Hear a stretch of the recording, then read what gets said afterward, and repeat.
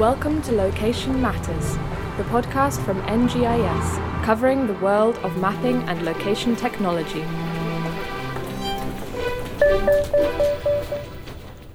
Hi everyone, and welcome to Location Matters. Really excited for today's episode, a little bit different to what you're probably used to hearing from us, because this is a really significant milestone. Today we are celebrating our 50th episode of Location Matters, which has now been spanning over 2 years. And today I've actually got Jamie Nobbs here with me as a co-host because, first of all, Jamie's in my team.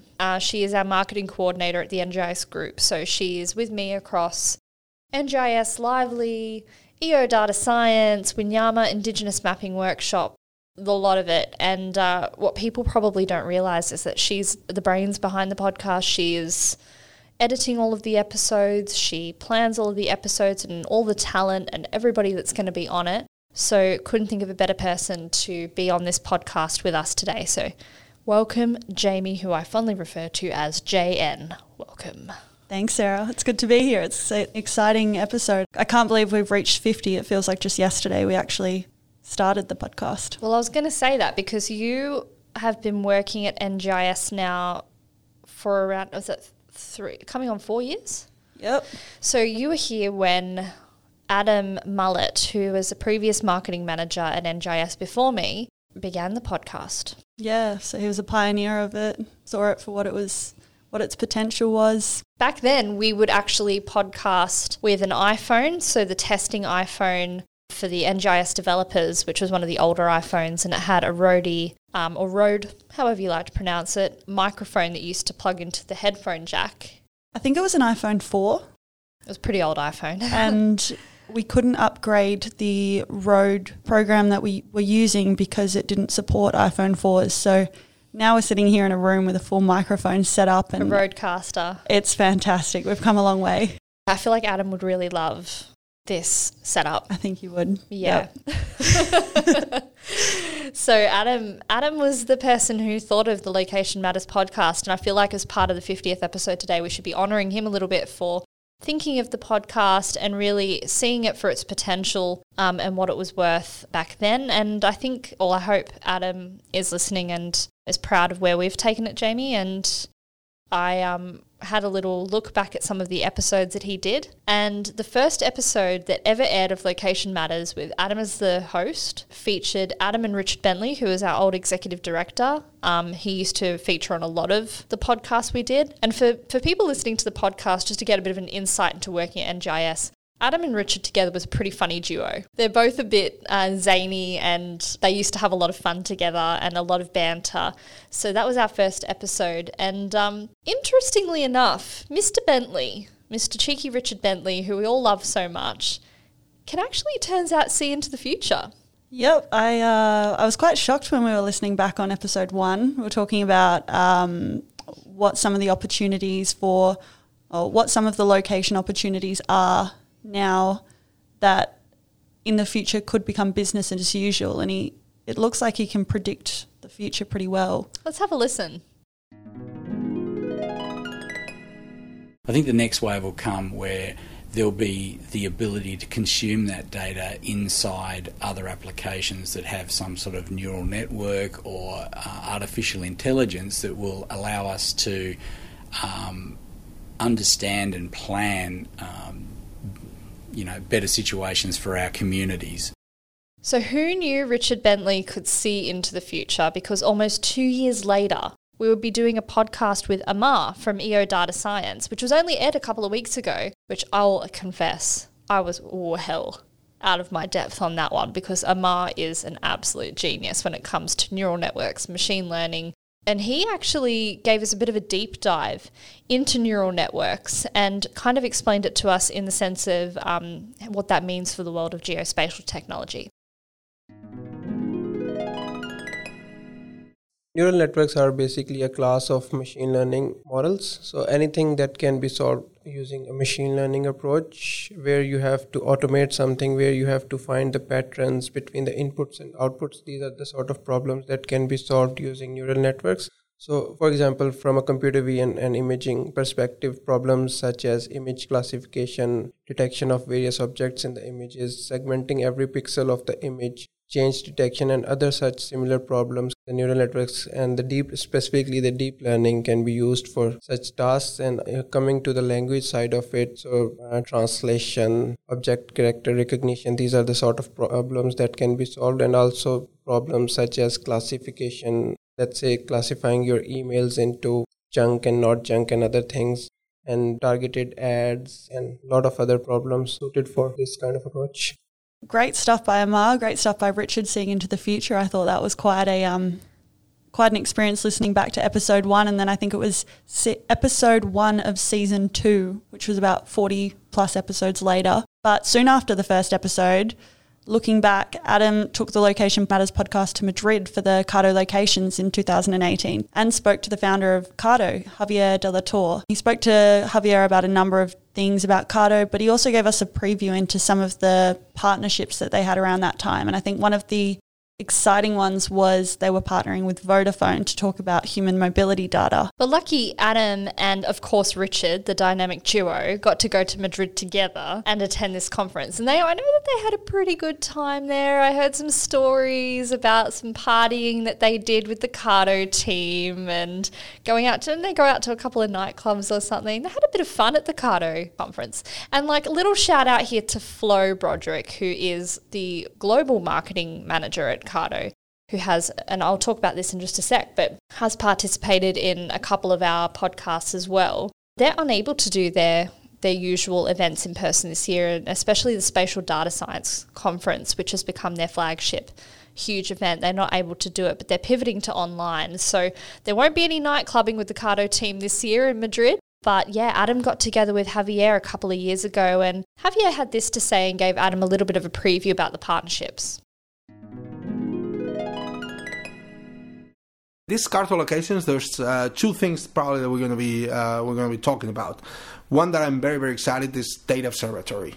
So you've heard us, like we had for a number of years now had a repository of data together with Builder and Engine, but now we're making it the first citizen as a product because we see more and more demand for it. And actually here in locations, we're going to be announcing some key partnerships with some data producers that create those location data streams. One of them I can tell you about. One of them is Vodafone. So Vodafone is one of the biggest telcos in the world.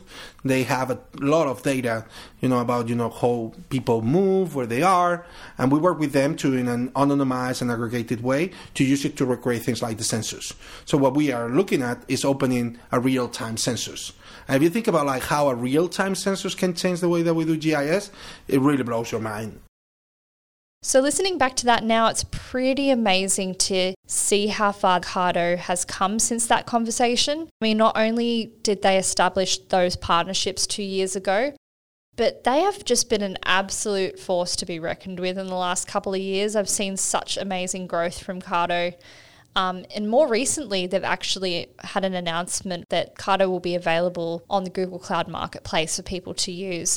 They've also had their Cardo BigQuery connector, which has been a bit of a game changer in the GIS space. So they're just storming forward. And I mean, it's such a brilliant relationship that we have with them. I mean, I know I'm fawning over Cardo a bit right now, but it's kind of like the sky's the limit with them. I feel like Jamie and I, don't we? We go to them with an idea and we say, hey, wouldn't it be cool if we could try this or do this with this data? And the Google Analytics webinar that we did. And it's kind of like they're just very innovative and very exciting to work with. And I'm just, it's so exciting to see how far they've come and can just imagine how far they'll go. Yeah, they're quite a dynamic team. I know we'll touch on this a little bit later with some of our more recent episodes with Flo and some of the work they've done around coronavirus. But yeah, their team is so quick to change and pivot. The Spatial Data Science Conference is going completely online, and I think there is tickets still available to that. But yeah, their partnerships, the work they're doing, it is changing all the time. They're creating new things and innovative new projects. So it's really nice to see how far they've come since one of our first episodes with them.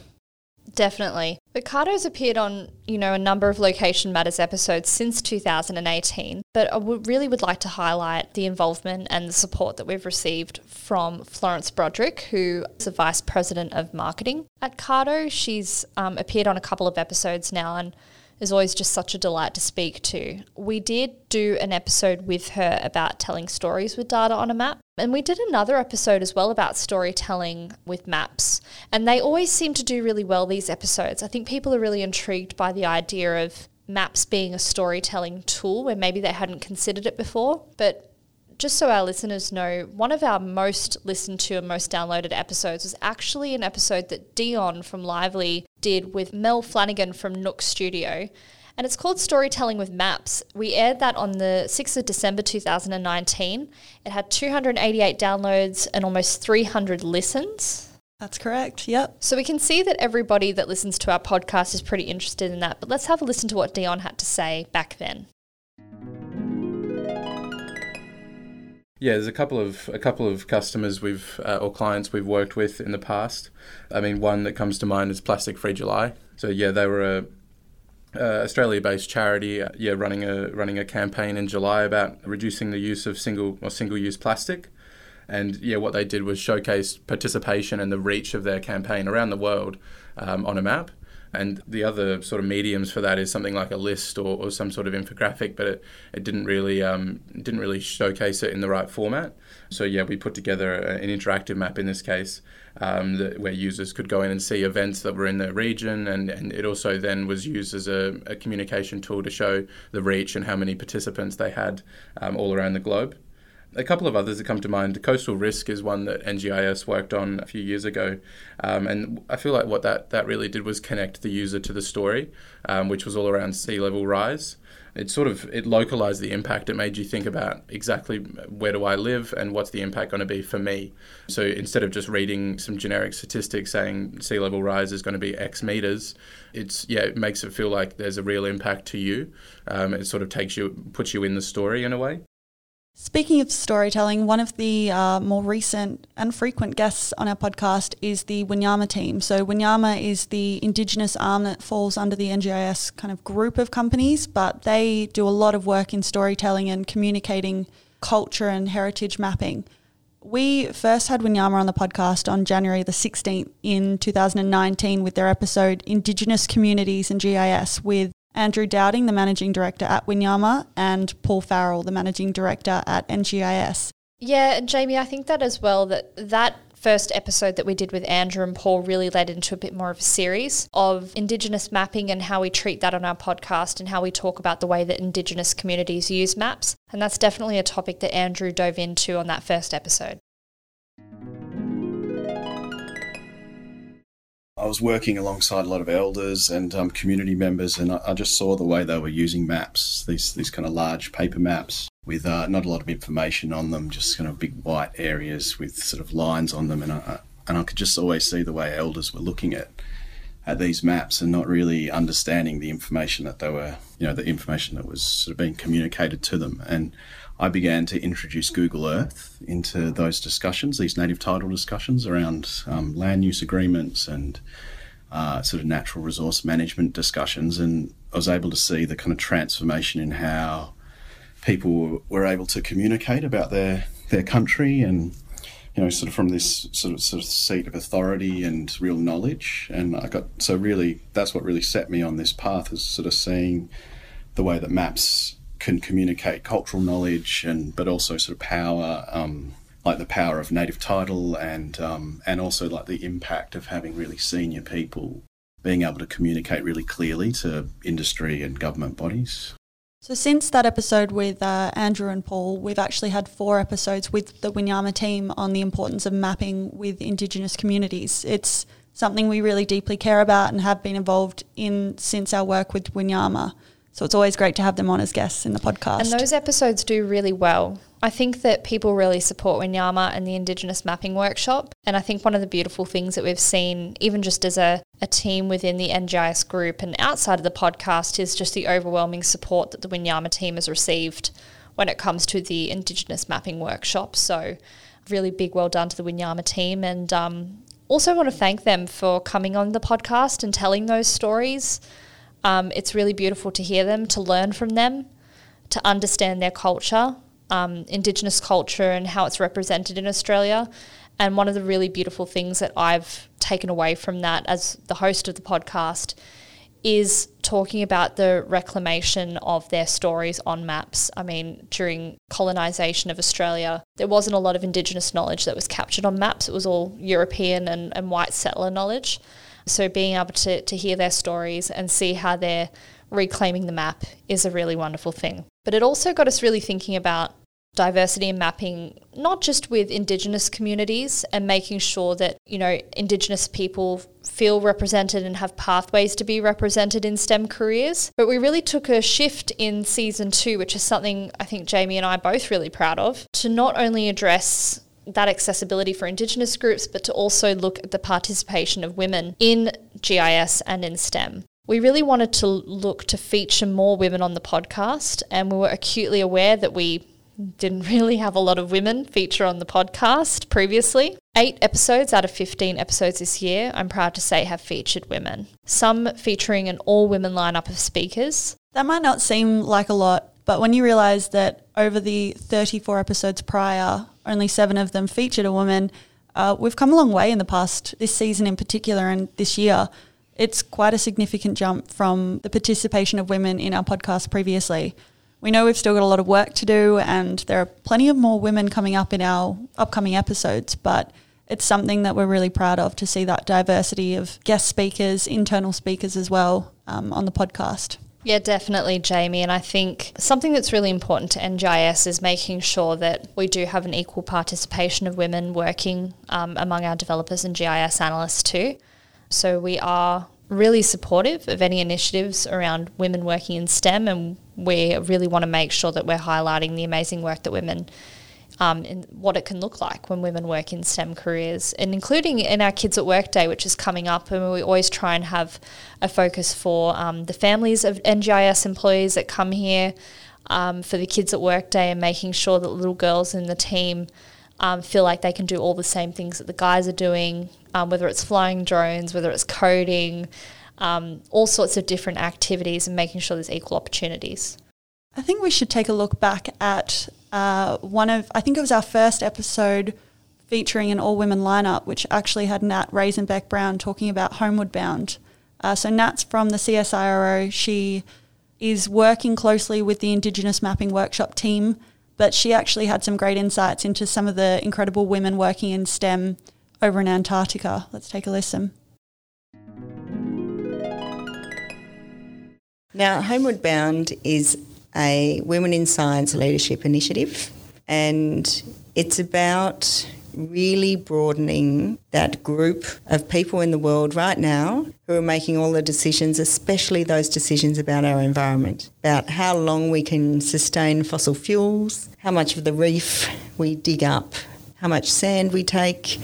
All of those decisions, internationally, they're made by a very homogenous group. And so Homeward Bound is training up 100 women a year for 10 years to create a network of 1,000 women in science, break into those decisions and be there at all levels, policy to science, to all levels of education and science and STEM, to get in there and really push for a different view and a different opinion and a science-based, research-based opinion. And it's really nice to hear Nat talk about the Homeward Bound program, and I think what the Homeward Bound program does is that it really removes a lot of barriers when it comes to women moving into leadership positions and making sure that they feel supported and giving them all the tools they need to succeed. But on that note, I'd really like to talk about something that has happened more recently on the podcast, and an announcement that's happened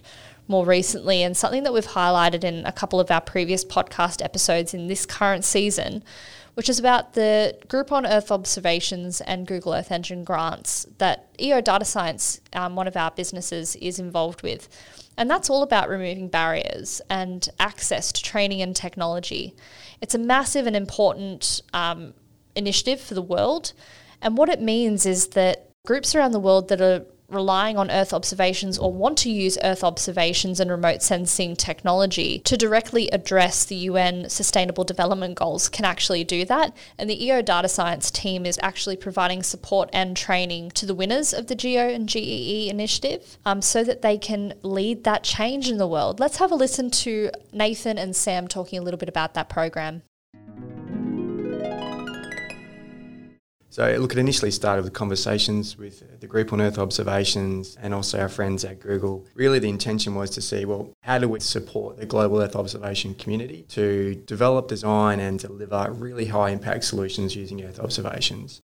And the group on Earth observations was the perfect network to achieve that, fantastic group of people. And then the Google Earth Engine product was also a fantastic product to be able to allow organisations to scale their work, because it was already some fantastic work being done. So those conversations have been happening for over 2 years. A lot of planning goes into place to put together a program such as this. And then the Geo Week, which was held in Australia in November last year, and it was a great honour for Australia to be able to host that, Canberra, was the perfect opportunity to actually launch the program, because we had the opportunity to have face-to-face time with a lot of the people that actually came to that summit. And then we could actually have the ability to talk about what we wanted to achieve. We had Rebecca Moore there from Google, Gilberto Camara there from Geo, so it just all came together perfectly. A fair bit of work went into it, but that was the opportunity that made a lot of sense. And then from there, a lot of hard work to go through, and the Geo team's been amazing. So they really ran the process of getting all of the applications to come through. The evaluation process was really detailed and involved a number of individuals from Geo, EO Data Science and Google, and that's taken a number of months to put together. So it feels like a lot of hard work, but it's definitely in a great spot at the moment.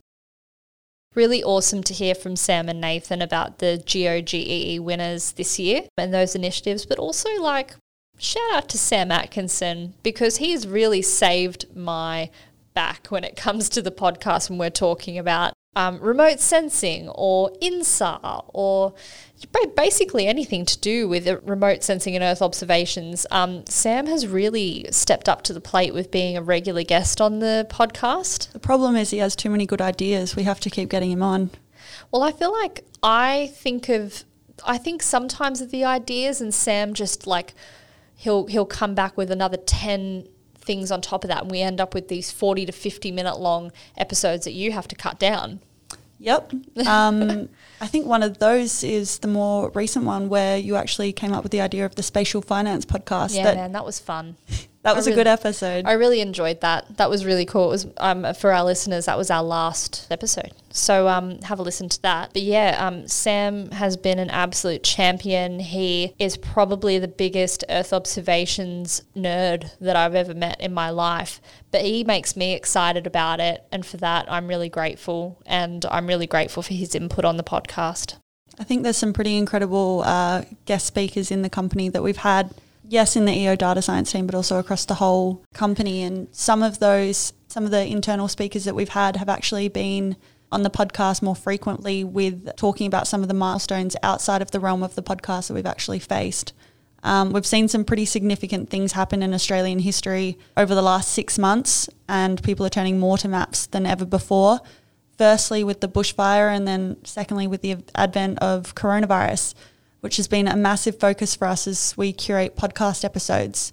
One of the first episodes we looked at talking about mapping in a crisis was actually Chris Hoare and Paul Farrell. So Chris is one of our consultants in Sydney, and Paul Farrell actually talked about mapping in a crisis earlier this year, following on from the Australian bushfires. And I guess that was the start of a couple of the milestone podcasts that we've had since. I think that Chris and Paul speaking together on that was a really special thing, because Chris and Paul have actually been working together for the longest out of anyone at NGIS. Paul's obviously the managing director, but fun fact, Chris has actually been an NGIS employee longer than Paul has. So those two go way back. So when we wanted to talk about mapping ethics in times of a crisis, I knew that these were the guys to talk to. First of all, because, Chris is really passionate, and he's he's amazing at what he does. He's really, really great at what he does, and he cares. And Chris was pointing out to us a lot of maps that were being circulated in the media and a lot of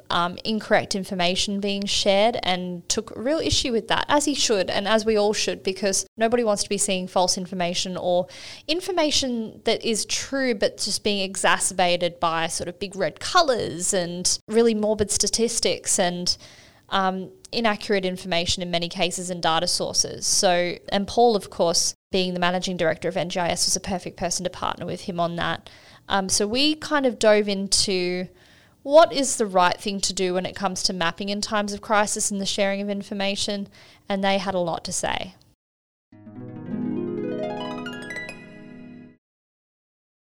So my favourite there is the big red dot map, as I like to call it. It's appeared since kind of early February. It's on a popular mapping platform, and I believe it's actually sort of well-intentioned. It appeared on the ABC News for the Prime Minister's speech the other morning.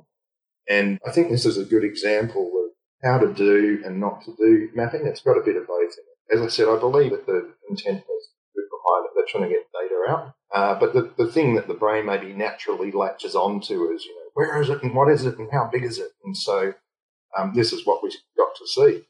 We saw a map of China initially with massive red dots across the country showing the size of confirmed cases. And when I saw it, because I've got family in China, sure it's appropriate, but hey, why not say it? I just about had to change my underwear. That's how serious this map actually looked. I looked at it closer though and went, hang on a second. Well, this big dot, 20,000 cases. So another dot next to it, about 3/4 the size. I clicked on that and it had 400 people. I thought, well, hang on a second. Maybe we've got a bit of a skew here in the symbology, and I dug into it a bit more. And that's what had happened, and I think that's kind of natural. We do that in geoscience all the time when we've got logarithmically skewed data sets to try and sort of show that sort of subtle variation in the lower end. But in this case, I found it, and I think a lot of other people have over the last month, finally alarmed us. Now, as I said, there's some good stuff there too. Like they've got really good data behind it. It's from the US institute that sort of collects all this information, and it's got everything you need there. But I felt, personal opinion, that the representation led to some high alarm. So the data behind it was very good. And the other thing, of course, is colours. And on colours, big red dots, red is bad. Hey, so that's alarmist to me already. Full of negative connotation. Yeah, so I think there's good things about it. But in my opinion anyway, this sort of log-type legend, it looks dramatic, but perhaps you want to be showing a linear type of legend in this case, just so that the size of your symbol would sort of reflect the size of the outbreak. And did that personally for some friends and family, just to get on it. And last thing on it is that the first thing that was getting plotted was just confirmed cases. There was no acknowledgement of recovery. And the key thing that it should have been plotting, and I'm pleased to see that this format has adopted this as of about 3 days ago, is number of active cases, which is, what we really need to be looking at the moment. Fortunately, it's still using this log-type symbology for active cases. So if you look at that without, I'm not sure what today's number is, 400, 450 in Australia, we're getting a dot that's sort of getting up towards Italy at this point. So yeah, Chris is quite the knowledgeable guy. That was a great snippet from him. Looking back over some of the other episodes we did this year, Sarah actually took the lead on I guess we could call it a mini ISO series while we were working from home to take some time to speak to some of our technology partners throughout the group of companies at NGIS. Can you tell me a little bit about why you wanted to talk to our technology partners about the pandemic and how they were responding to that as a technology provider? Yeah, definitely. I think being in lockdown really challenged everybody, first of all. Going to how we felt in terms of being a team that was trying to share information and knowledge during such a difficult time. I mean, one thing I will say is thank God for technology, because it meant that we were able to keep doing the podcast and keep being able to have these really important conversations. So I was able to take this recording equipment home and actually Google Hangouts all of our podcast speakers in. So I was doing one-on-one episodes, which isn't usually something that we do on the podcast. I always like to have a bit of a diversity of views and have a couple of people at the table or dialed into this. First of all, it showed me that it's possible, that we can have really interesting podcast episodes while I can be looking at that person, even if it's on a screen, and have them dialing in from Denmark, from the UK, from Queensland, Australia. Like, we had a lot of different people come on the podcast. But the reason I wanted to talk to technology partners, and definitely people who I consider to be experts in certain technology types when it comes to mapping, is because I wanted to talk about what they were doing, but I think particularly with the technology partners, so I spoke to Maps people in Cardo, just off the top of my head, just a couple, was that I wanted to know what they were thinking with regards to how the world might be embracing spatial technology when it comes to moving out of the pandemic, this being obviously one of the worst pandemics we've ever experienced in yours and my lifetime, and I think since the Spanish flu. We haven't had one this bad before. And they had some really interesting things to say. One of the things that we spoke about was the fact that people sitting inside all day and, social distancing and being in lockdown is inherently location focused. People are more aware of their location than ever. And as product providers, I wanted to know how that was guiding the way that they were going to develop their products and how they thought the world would embrace spatial technology post-pandemic. Here's what Flo had to say about that exact topic. We're jumping on WhatsApp groups and our social media pages, and everybody's sharing maps, and we're used to sharing lots of maps and looking at maps all the time. But suddenly it became very clear that spatial analysis and visualization was going to be very important, and just location in general. I mean, we've never seen politicians talking so much about location and 2 meters, digital contact tracing, so many different applications. And so we soon realized that actually it was going to be a busy few months. And so we very quickly decided that we needed to do something to get our technology into the hands of as many people as quickly as possible. And we were actually just in a team meeting, and the idea of starting a grants program emerged. And we very quickly threw out a landing page from the marketing department. In fact, we just extended our normal grants program, which is for non-profits, to anybody who was doing anything to fight against the coronavirus. And here's Christian Mugler from Maps People. So in the US, the pandemic has forced hospitals to quickly transform, support the influx of patients in a safe and manageable way. So to help the hospitals during this crisis, we have developed MapsIndoors Red together with our partner BirdDoc Technologies, which is an emergency wayfinding solution that helps to reduce the risk of spread. It protects all the resources and communicate, important information in a safe way. So in other words, you have MapsIndoors Red, which is a live and interactive map of your venue that allows patients and staff to easily locate, for example, medical supplies, test tents, treatment centers, without exposing other patients and visitors to the virus. And then in the continuation of that initiative, we saw a need that arose as companies began to slowly allow people get back to their offices. So for this reason, we also identified 5 challenges related to that MapsIndoors could help solve. And of course, MapsIndoors Lite came alive. So MapsIndoors Lite is a light version of MapsIndoors that focus exclusively on the challenges related to bringing back people in their company's facilities. They are some incredible technology partners, but they're just some of the partners we've worked with. We've actually had 25 non-NGIS group guest speakers join us on the podcast over the last 2 years, which is a lot of expertise on the podcast over a lot of different industries and technologies, and we're really grateful to everyone that has joined us so far on the podcast.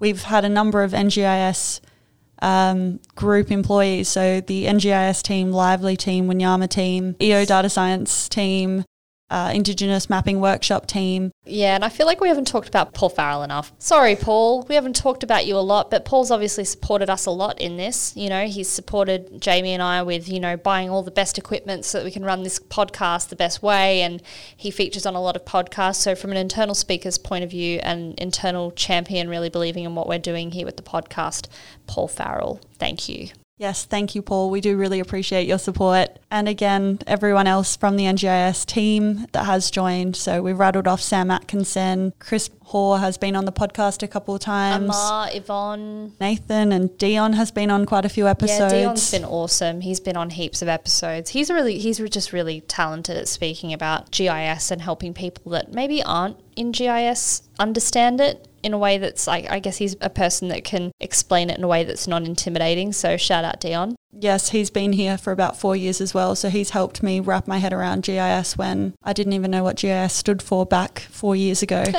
We've also had Oliver Looker, Usha, Marinda, Andrew.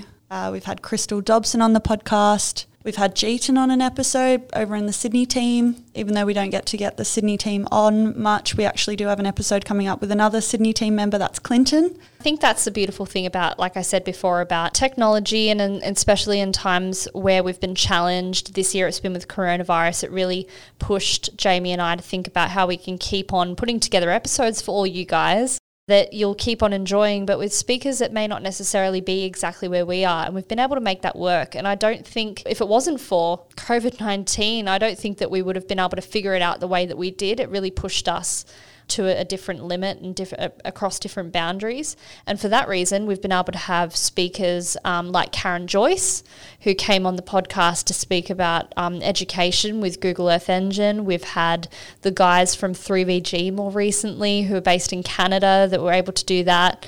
Like I said, we had Flo come in from the UK, and we had Christian doing an episode from Denmark. We've had all sorts of other speakers who were able to be here in person from UWA.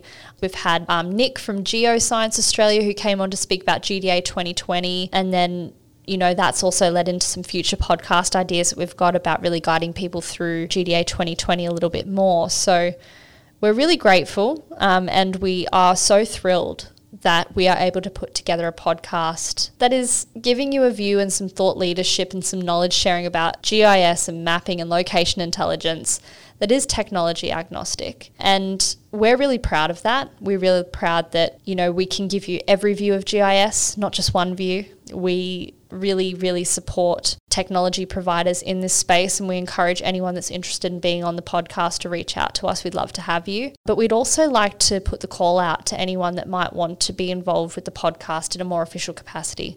If you are interested in sponsoring the Location Matters podcast, we'd love to hear from you. We would love to propel this podcast even further than we've been able to do it at this grassroots level with just Jamie and I and the NGIS team. And we're looking for people that want to join us in this journey. So if that sounds like you, let us know. We would love to have you on the podcast and as an official partner for our podcast going into our 3rd year. I think we can round that episode out. Thank you again to everyone that has listened over the last 2 years. Your support means a lot. And a big thank you to Sarah Butler for actually taking over the hosting of the Location Matters podcast. This also wouldn't be possible without her help. So thank you, Sarah. Thanks, Jamie. That's really nice of you. I am really proud of being able to be involved, and I hope that the way that we've done it between the two of us, because it's not just me, I come on and host the podcast, but you produce it. But I hope that I think back to Adam and starting the podcast out, that it's something he would be proud of too. So I think as a team we've all done a really great job. As usual, if you do want to listen to further episodes, you can find us on Apple Podcasts, Spotify,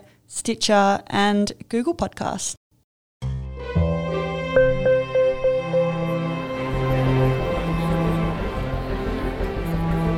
You've been listening to Location Matters, the podcast from NGIS, covering the world of mapping and location technology. To find more episodes or to read our blog, check out our website, ngis.com.au.